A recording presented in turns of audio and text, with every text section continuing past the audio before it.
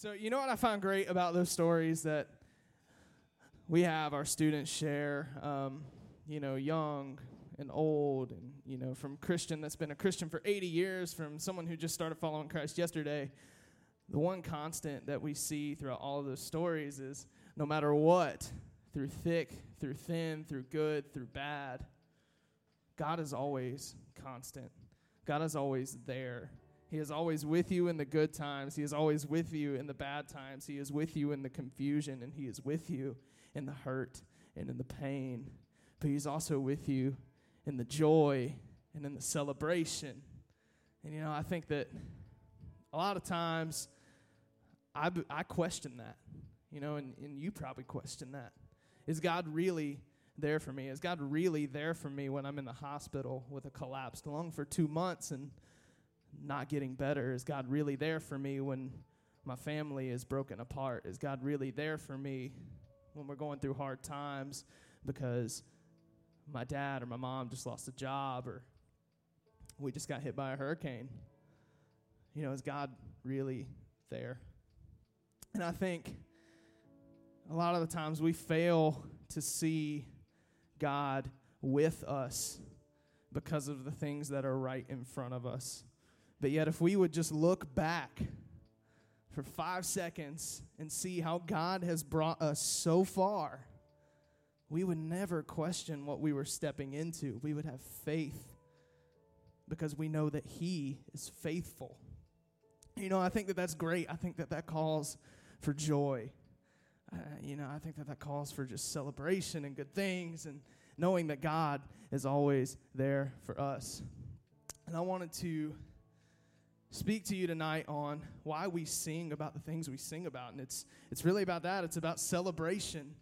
Even though we don't know what's coming tomorrow, even though we don't know what we're stepping into. And I wanted to read to you a short passage out of the Bible where music is used really one of the only times within the New Testament. It's used all the time in the Old Testament, but in the New Testament, it's used in this way. And it's with Paul and Silas.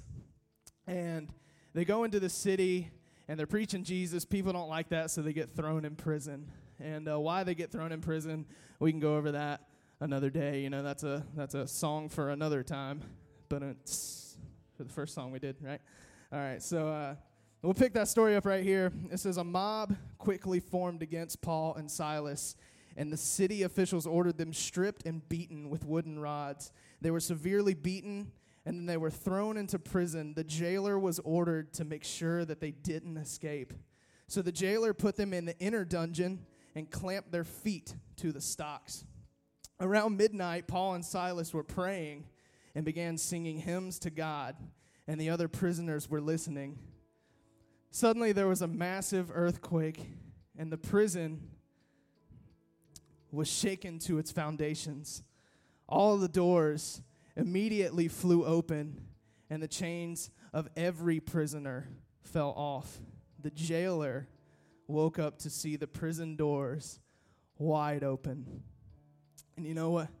What I find so incredible about that story is the fact that Paul and Silas were literally sitting in prison, and they decided that they weren't going to question what was in front of them. They weren't going to let their circumstances dictate their worship, but instead, they were going to let their worship influence their circumstances. Because what they did was they began singing to God, giving praise to God, giving thanks to God for him being faithful. And they said, God, prove your faithfulness once again. And God set them free from prison. So I don't know what it is that you're going through. I don't know what it is that you're facing. I don't know what prison you're sitting in, but I encourage you not to let your circumstances dictate your worship, but instead let your worship influence your circumstance. Because I think it's truly powerful when we sing to God that we can see God's heart for us, that we can see God's heart for our situation, and we can get guidance for our situation. And, God's our Father. He loves us, and he is a good, great Father, a loving Father, a perfect Father. And there's one thing in nature that I find absolutely amazing, And it's the fact that you imagine a little tiny baby or toddler. Think of Iris, beautiful Iris that we always see running around here. She's great. The one thing you never have to teach a young child is for them to raise their hands up to their father and say, hold me. I need you. Hold me. I'm unsure. Hold me. I'm scared. Hold me. I love you. So that's why we raise our hands. That's why we sing. That's why we do those things. So in this moment, I'm going to ask all of you to stand up. And this may be a little weird, but I'm going to ask you to do something, and don't pay attention to the person next to you. Don't pay attention to the people around you. Just pay attention to your relationship with God. Take whatever it is that you're sitting in right now and let your worship influence that circumstance as we get ready to sing. We're going to sing this out. We're going to sing, God, I've seen you move in the past, and God, I'm ready to see you do it again. All right, let's sing this together. Here we go. Hold on. Before we start singing, I got to say one more thing.